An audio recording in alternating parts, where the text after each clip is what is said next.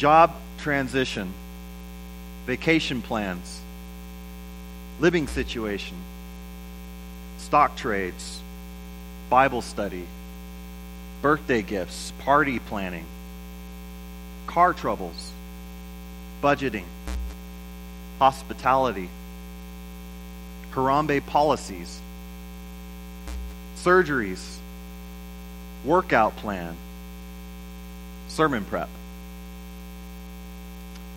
All these topics have taken up significant space in my mind just over the last week. And I haven't even mentioned having a relationship with my wife.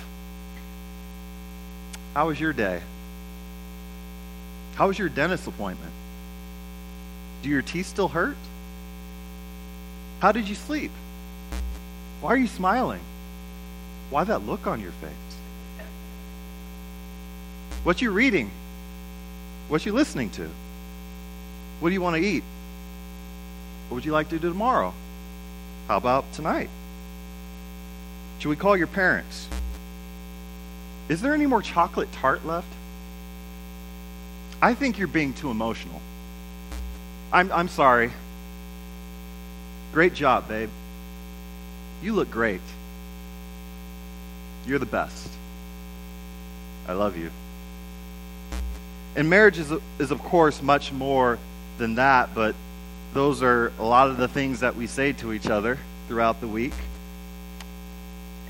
Life is full as it is. Life gets fuller with marriage. And I would like you to take a moment and think through all that's been on your mind this past week or month. Whether you're single or married, what's been occupying your mind? And I just want to take a few moments, just think about that. What's been keeping you up at night? What have you been anxious about?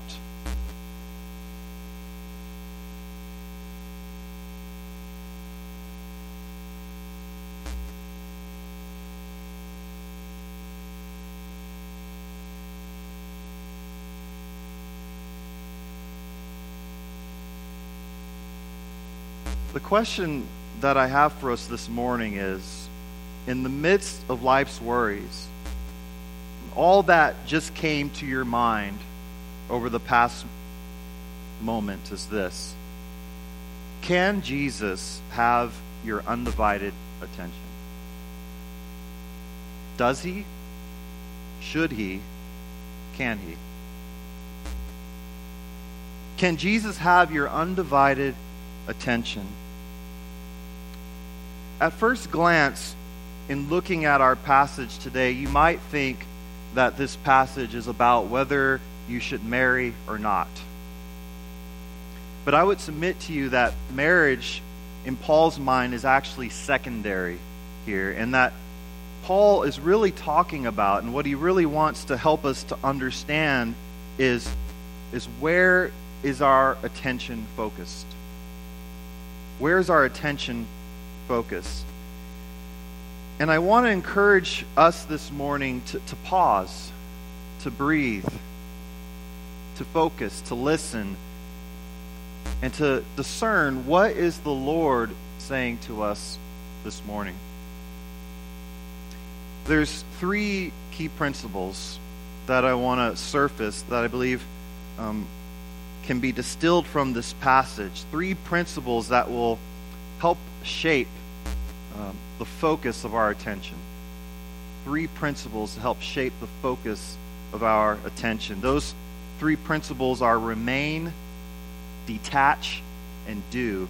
And remain as you are, detach as though it's passing away, and do as you wish in the Lord. Those are the three principles that I want to hit on. The first principle to help shape the focus of our attention is to remain as you are.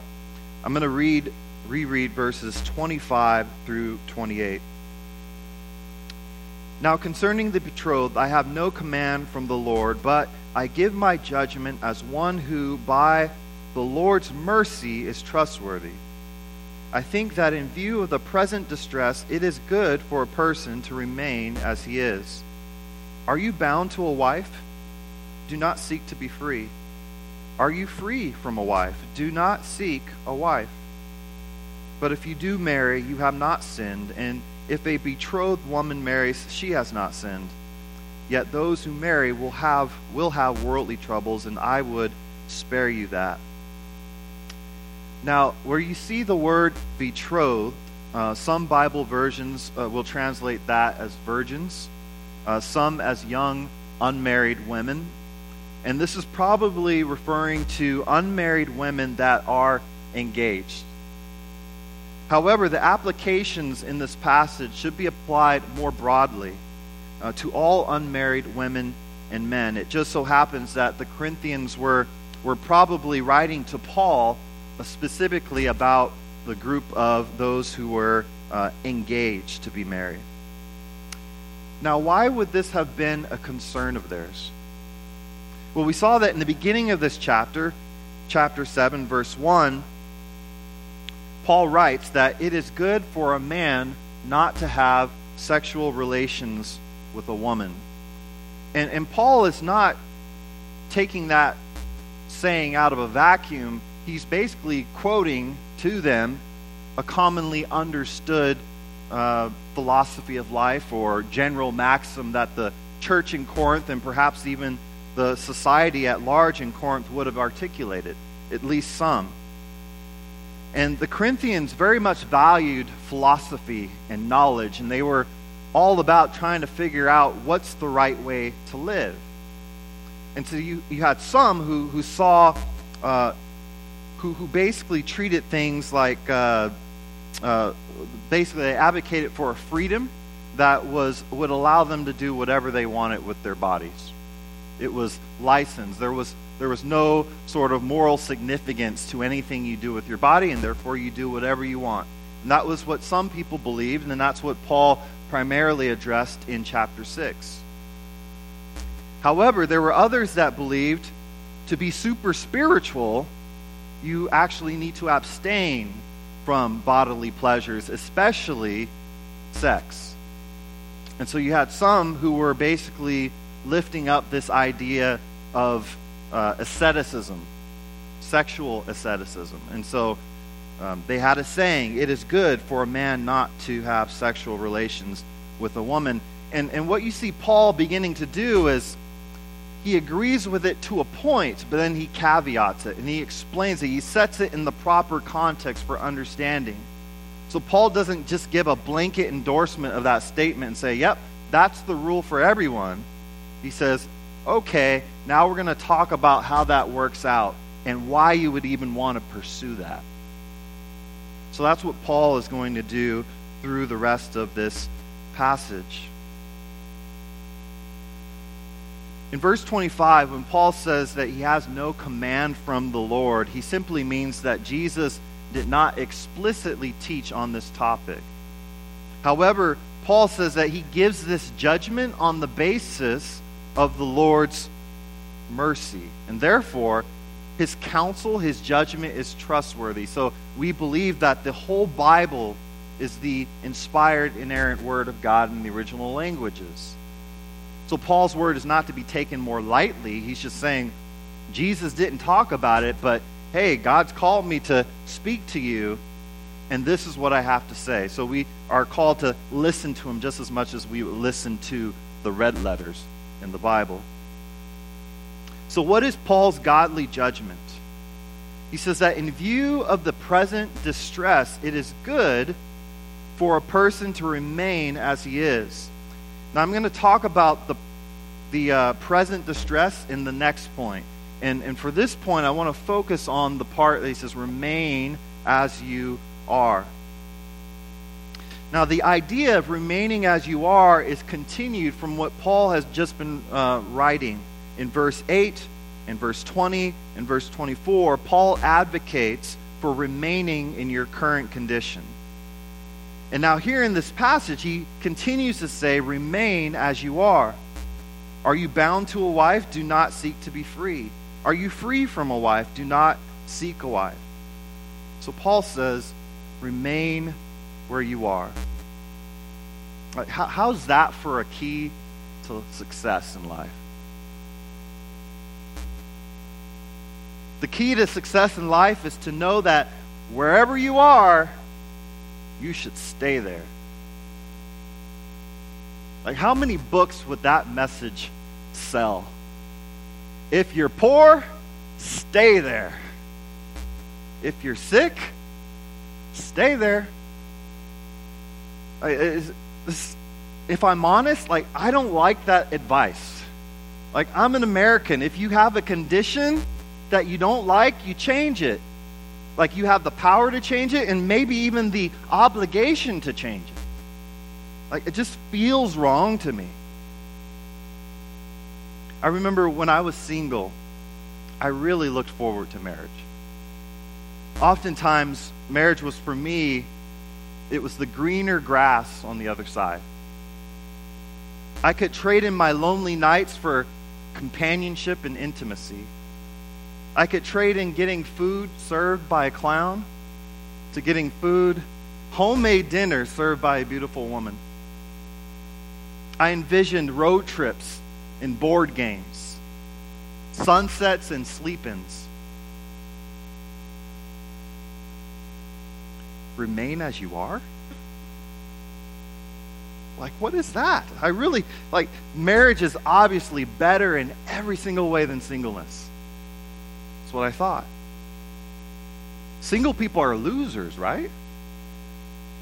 There's no way I was going to stay single. I remember when I first started coming to Harambe in my early 20s, I was probably about 22 years old and frustrated that I hadn't met my future wife yet.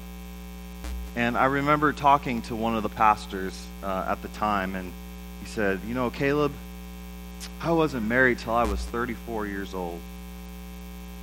And he said that like it's supposed to be encouraging. I just nodded, but in my head I'm like, what? 34 years old? That's old. I was thinking, what's wrong with you? Like, there's no way I saw myself waiting 12 more years to get married at 34. And in God's sense of humor, 34 years old is exactly when I got married to Stephanie. Now that I'm married, I recognize that there's some differences in what I was hyping it up to be versus what it actually is. You see, in my dreams of marriage, what I didn't always realize was that the object of my fantasies was really me. They were about my satisfaction, my happiness, my fulfillment. I dreamed of making my future wife omelets for breakfast and macaroni and cheese for dinner because that's what I liked. And never did I stop to think that my future wife might actually hate eggs and cheese. And hate it, she does.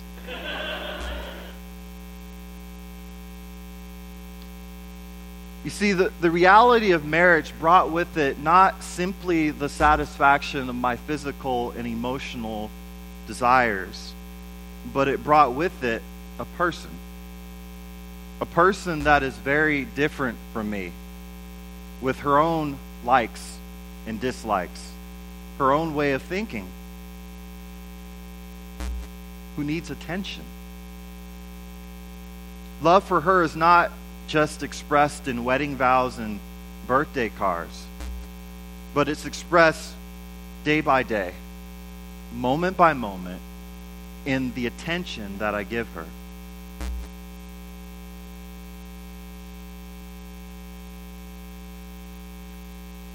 And it's not just when I feel like it or when it's convenient for me. It's when she needs it.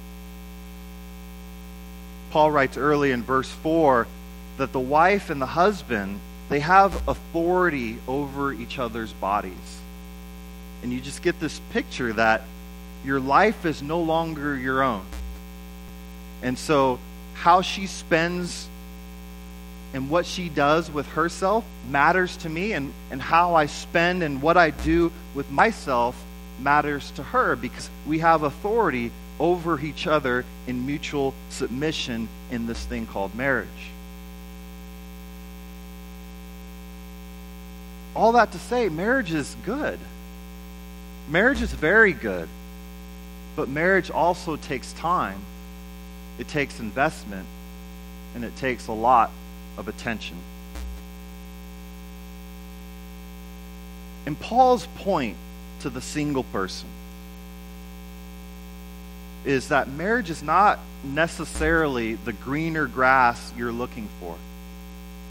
Marriage comes with it some work and some trouble. And though Paul makes it clear that it's not wrong to marry, he also wants to make sure that we count the true cost of what it really is. Marriage isn't for fulfilling your deepest needs. That's something that only God can do. And so if you're single and you're believing the lie that you're complete, that you're incomplete without marriage, then you need to understand that you've made marriage out to be something that it is not. You've essentially created an idol, a false savior that has no ability to save. And when it fails you, as it will, then you'll be disappointed and regret it. Can Jesus have your undivided attention? Remain as you are and seek the Lord. Can Jesus have our undivided attention? Like, why is that sounds difficult. Why is it difficult? The second principle to help shape the focus of our attention is detach. Detach as though it's passing away. Let me continue reading in verse 29. This is what I mean, brothers. The appointed time has grown very short. From now on, let those who have wives live as though they had none, and those who mourn as though they were not mourning, and those who rejoice as though they were not rejoicing, and those who buy as though they had no goods, and those who deal with the world as though they had no dealings with it, for the present form of this world is passing away. I want you to be free from anxieties. The unmarried man is anxious about the things of the Lord, how to please the Lord, but the married man is anxious about worldly things, how to please his wife. And his interests are divided. And the unmarried or betrothed woman is anxious about the things of the Lord, how to be holy in body and spirit, but the married woman is anxious about worldly things, how to please her husband. I say this for your own benefit, not to lay any restraint upon you, but to promote good order and to secure your undivided devotion to the Lord. Now, Paul earlier said, in light of the present distress, that it's good for a person to remain as he is. A question that comes up is, what is Paul referring to when he says present distress? Now, some commentators will say that Paul is perhaps talking about a famine or some other local crisis within Corinth, maybe some persecution or whatnot. While this is a possibility, most scholars seem to be in agreement that Corinth at the time was a fairly prosperous city. And it wasn't known to be a place that was particularly painful for Christians to be in. So certainly there were times later where persecution increased, and it wasn't a great time to be a Christian from the standpoint of suffering and attack, but most agree that this was probably not that time, and there was no known major disruptions in terms of prosperity or famine or whatnot. It could have been the case. However, despite that, I think it's clear that Paul is not talking primarily about a local crisis, but he's talking about something that's more significant and more broad in its scope. He says in verse 29, "This is what I mean, brothers. And the weight of what he's just written has been carried with the judgment that he gave in verse 26. In view of the present distress, it is good for for a person to remain as he is. Then Paul gives some example situations, and he expresses his willingness that they would be protected from those troubles. And then in verse 29 he says, this is what I mean. And so that this is what I mean points back to the context that explains why he's giving that judgment. So here Paul is actually saying what he means about this present distress. And so we get what I think is a very beautiful and poetic description of life after the resurrection of Jesus, and yet before he comes again. Paul says that the appointed time has grown short, and then he bookends his next poetic statement with the statement, for the present form of this world is passing away. So Paul has in mind the coming end of the world, or the end of the world as we know it. And so in light of the coming end of the world as we know it, how should we live? And so that's what he's talking about. It's a change in perspective of how we live. Those who have wives, as though they have none. Those who mourn, as though they do not mourn.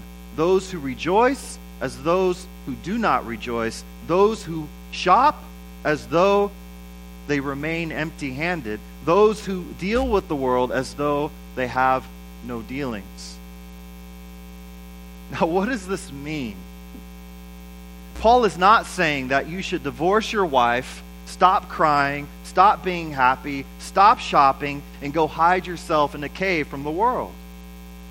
That's not what Paul is saying. He says the way he writes this assumes that you're actually continuing to do the things that he qualifies after the fact. So as you, like those who have a wife, as you're mourning, those who are rejoicing, those who are shopping, you should have a wife if you have a wife. You should mourn. There are times to rejoice. There are times to shop.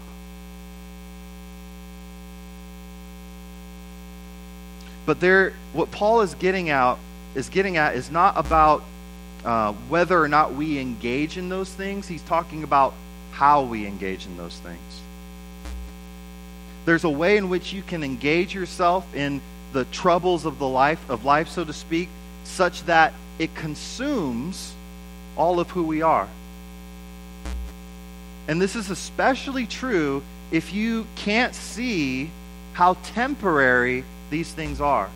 That's Paul's point. That these things are passing away. And so they have, in light of eternity, a lesson value, a lesson importance compared to eternity. Like if what we saw today is all there is, if this just carried forward, then yes, we're right to invest ourselves. But if we know that something is short-lived, then we don't invest all of ourselves into something that's passing away. That's his point. In light of the present distress, this era where the world is passing away and Jesus is coming again, do all these things with an open hand and a certain level of detachment so that your identity is not wrapped up in these things. Think about the list of things that you've been worried about over the last week or even month. And I mean the specific situations, not categories of things. Now think about those 10 or 20 problems you've been trying to solve. How many of those will you be thinking about after the sermon? Some of them, probably. How about a month from now? How about a year from now? How about 10 years from now? 20 years? What about in the face of eternity? will you be thinking about those same problems?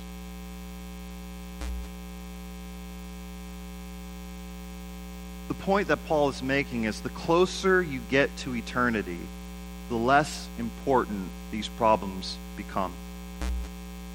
The problems and issues that seem so weighty and so important in the present moment, a year from now you barely remember. And in the face of eternity, they don't even amount to dust. This is what Paul is getting at. He's saying now that Jesus has risen from the dead, the appointed time for his return is short. Everything you see now, all your problems, all your concerns, all your worries, every single one of them is passing away. And some last longer than others. Some are more painful than others. Some are more weighty than others. I was thinking back to some of the things that felt like really weighty decisions when I was younger. I remember the day I quit playing basketball, and I told my dad I'm quitting basketball. I told my coach I'm quitting because I was mad. And I felt like this is a life-changing decision. And I laugh now, but I remember the weight of that at the time. It was like everything to me because I saw myself as not just a student, but a student athlete. And here I was before my senior year quitting. Such a big decision, such a weighty problem. In retrospect, is nothing. What I thought would reverberate for decades on end is like, oh, that's a funny story. Silly me. I was never going to be a professional basketball player. Perspective. That's what Paul is trying to give us, is perspective. It's not that the things aren't important. It's not that we shouldn't engage with the world. But he's saying, keep it at arm's length in your mind. Like there's a way that you can stress and worry over something such that you're burdened and overwhelmed by the mundane of life. He says he wants to spare us the trouble. That's what he's getting at when he talks about remaining as you are. He says it's better if you're single to remain single because I don't want to add all the extra troubles that come along with that.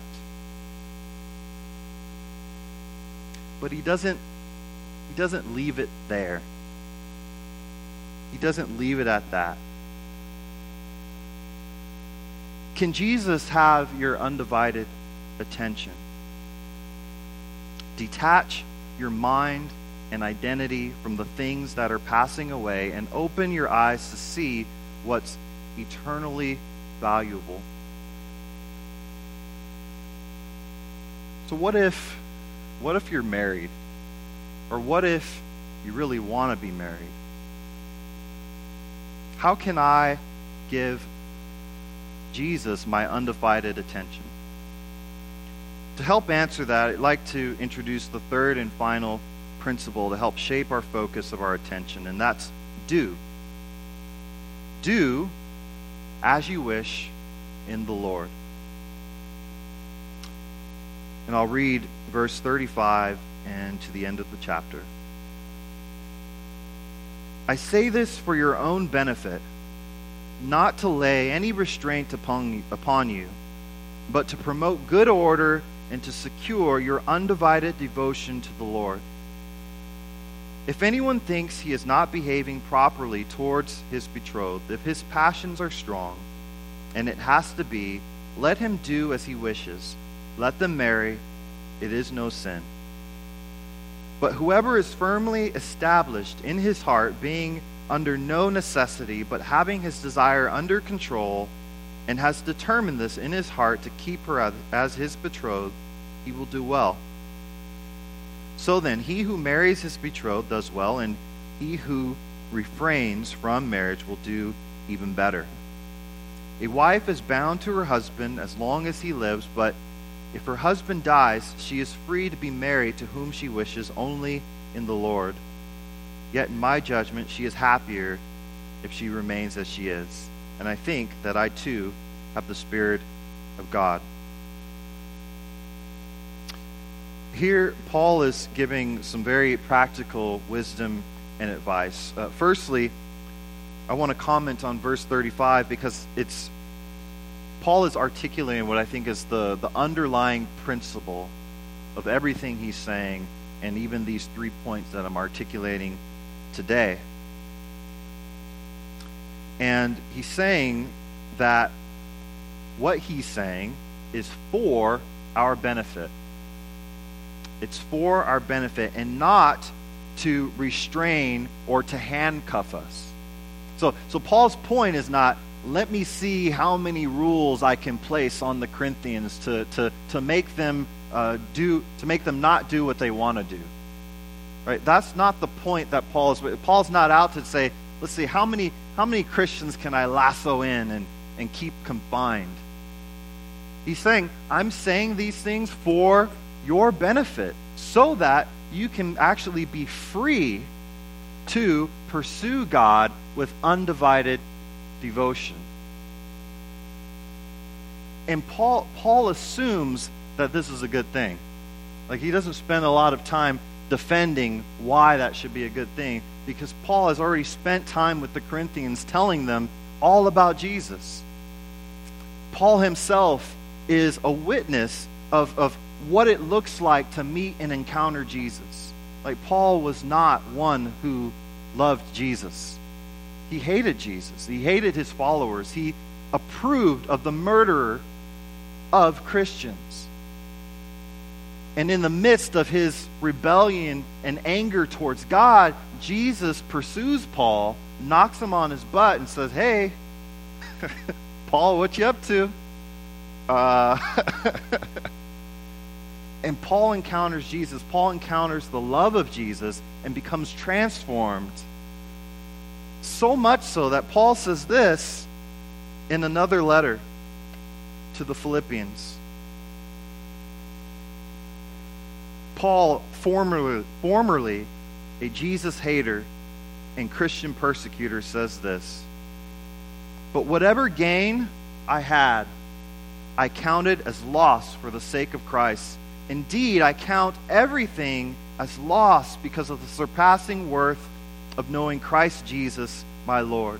For his sake I have suffered the loss of all things and count them as rubbish, in order that I may gain Christ and be found in him, not having a righteousness of my own that comes from the law, but that which comes through faith in Christ, the righteousness from God that depends on faith, that I may know him and the power of his resurrection, and may share his sufferings, becoming like him in his death. These are the words of a changed man.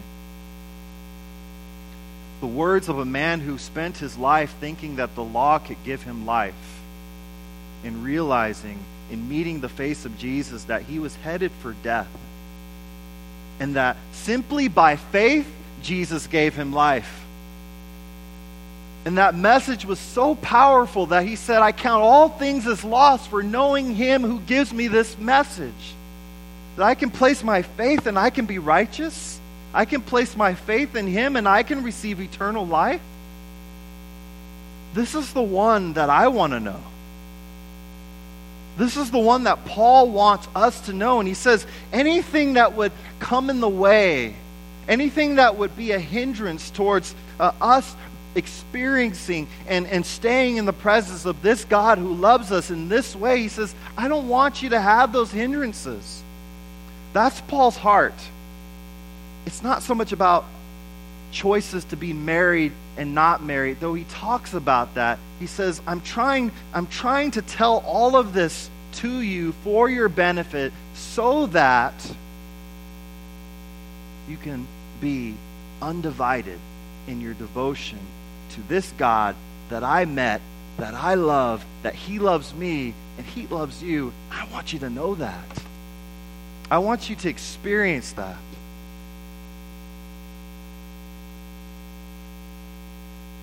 And as I was preparing for this message, my heart was stirred. As we think through all the things we think about on a day-to-day basis, on a week-to-week basis, all of life's troubles. It's not necessarily bad things he means by troubles. He just means just normal, mundane, decision-making, the stuff that life brings about. My heart was stirred to just ask God to help us to make space in our lives. To make space for the one who loves us and created us and knows us best. And I'm not the biggest crier. I'm not the most emotional person in terms of tears, but the times where as an adult, the times where I've wept uncontrollably have been the times where I've felt the presence of God. And I felt the truth that God loved me despite being a sinner. When that sinks deep, you can't help but be in awe about what a great God would do that. And I remember times singing to God, coming home from church when I was a college student at night, just singing random things. Didn't even make any sense. It's a joyful noise. Tears streaming down my face in awe. And I was new to the church at that time. I was like, wow. And there's other people who are excited about God too. Being in his presence is a good thing. And it reminded me of a story written in Luke. And I want to kind of wrap up around this image. In Luke chapter 10, verse 38 through 41. Just realized I don't have that in my notes. Got to turn.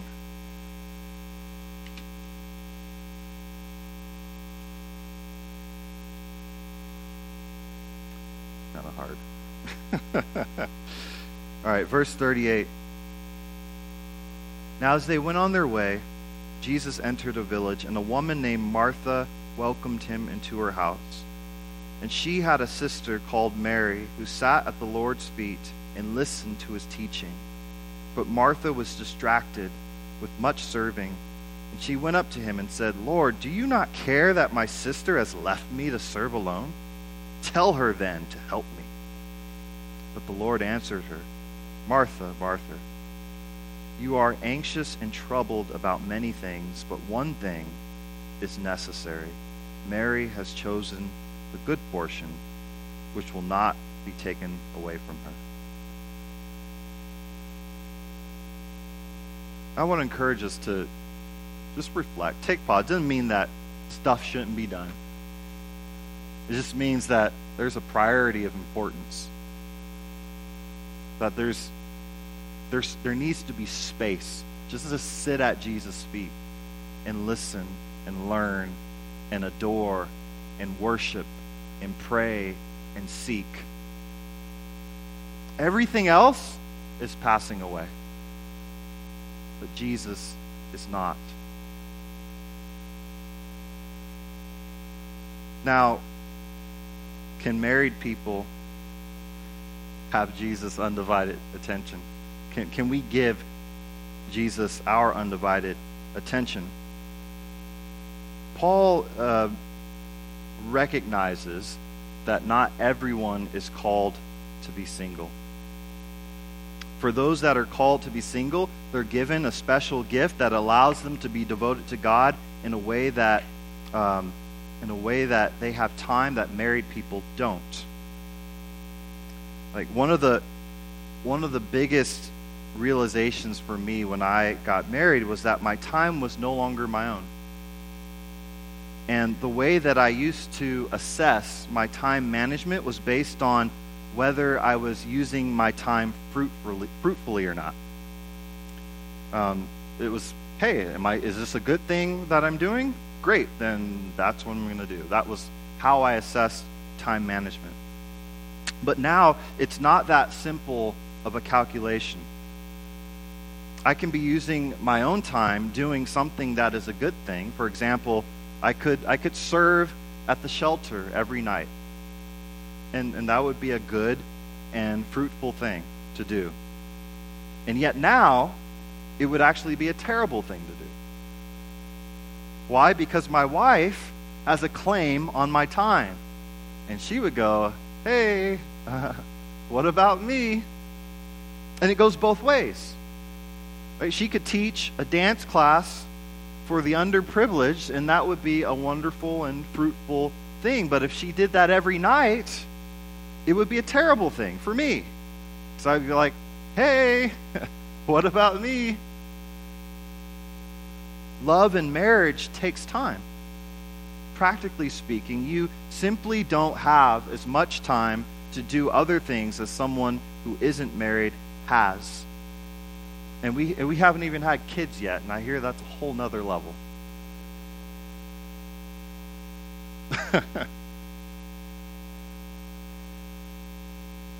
Can Jesus have our undivided attention as married folks?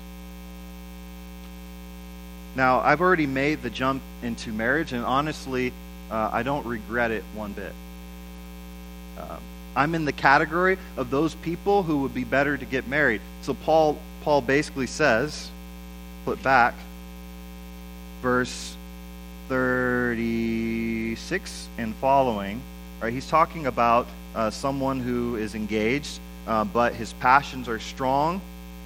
And it says, if it has to be, let him do as he wishes. Let them marry. So he's not saying you shouldn't get married. He's saying there are cases where you probably should. And in this case, like, it's pretty plain. To be frank, he's saying if your sexual drive is too strong, then and you can't control, then it's a good thing to get married.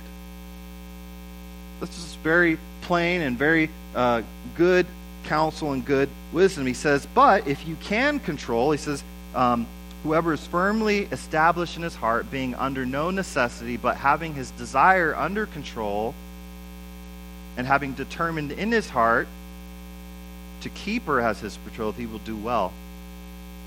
So those who marry do well. Those who refrain from marriage do even better. So not everyone's called to be single. I know I was not called to be single. But I think sometimes what the church doesn't do is give space for those who might be called to be single. And to really take stock of what those benefits could be. And even those who are called eventually to marriage, you don't know when you're going to be married, to be honest. When I was 22 years old, I thought I was probably within a year or two of being married. That's what I thought. And so in some sense, it felt like I was paralyzed, like I wasn't fully released to serve God in the ways that He would have me serve, because I hadn't yet achieved that thing that I needed. And I think that's a wrong perspective. That it's a perspective that begins to build an idol out of marriage. It makes it something that it's not. God is enough to give you your identity as you are right now. And maybe it's a season where you're single. How can you use your time? How can you use your singleness to glorify God in this season? Maybe just for a year, 2 years, 5 years, maybe for the rest of your life. And if it is, pray to God that maybe He would give you the ability to see that as actually a good thing. The whole point is, as Jesus said to Mary, it's a good thing just to sit at His feet and be in His presence and seek a relationship with God. Undivided attention and devotion to Jesus.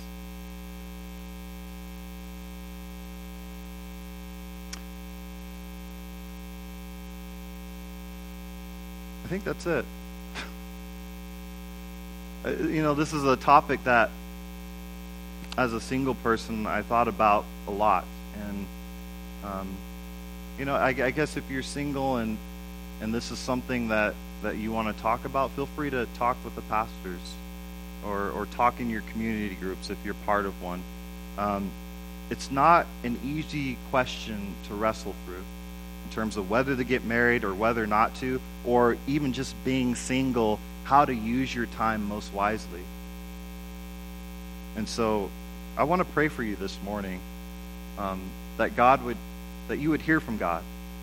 And I want to pray for you this morning that you would have eyes to see how beautiful God is, and eyes to see his grace and how that's changed you, or how that can change you if you haven't seen that yet. That's really my heart for this morning, and that's what I want to pray for. Father, I thank you for your word. And Lord, I confess that I don't know where everyone's at this morning. Lord, I know where I was at when I was single, and some of the different confusing things that I thought about marriage. And Lord, I want to pray for those who are single, both those who have never been married, those who are widows or widowers, those who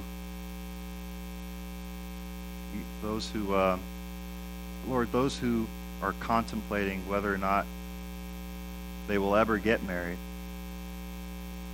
And Father, I pray that you would answer them.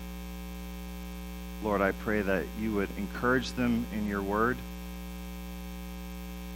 Father, I ask that you would help them to see your beauty, to see your glory, to see your gospel, your good news as sweet to them.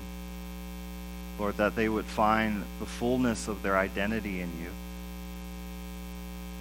And I pray, Lord, for those who are single and will be married, Lord, that you would give them patience, that you would give them just a desire to still seek you and pursue you, and not to feel handicapped by not being married. And for those who are married, Lord, I thank you, Father, for what a gift that is. And I ask, Lord, that you would help us as married couples to pursue devotion to you. Lord, that in our love for each other as spouses, Lord, that we reflect the sacrificial love that you've had for us, and in so doing, pursue you. So, Lord, would you bring clarity to our spirits? Lord, would you calm our anxieties? Help us to remain in you in whatever condition we're in, that we would first look to you and trust in you for what you would have for us in our lives. Father, I thank you. I praise you. I pray in Jesus' name. Amen.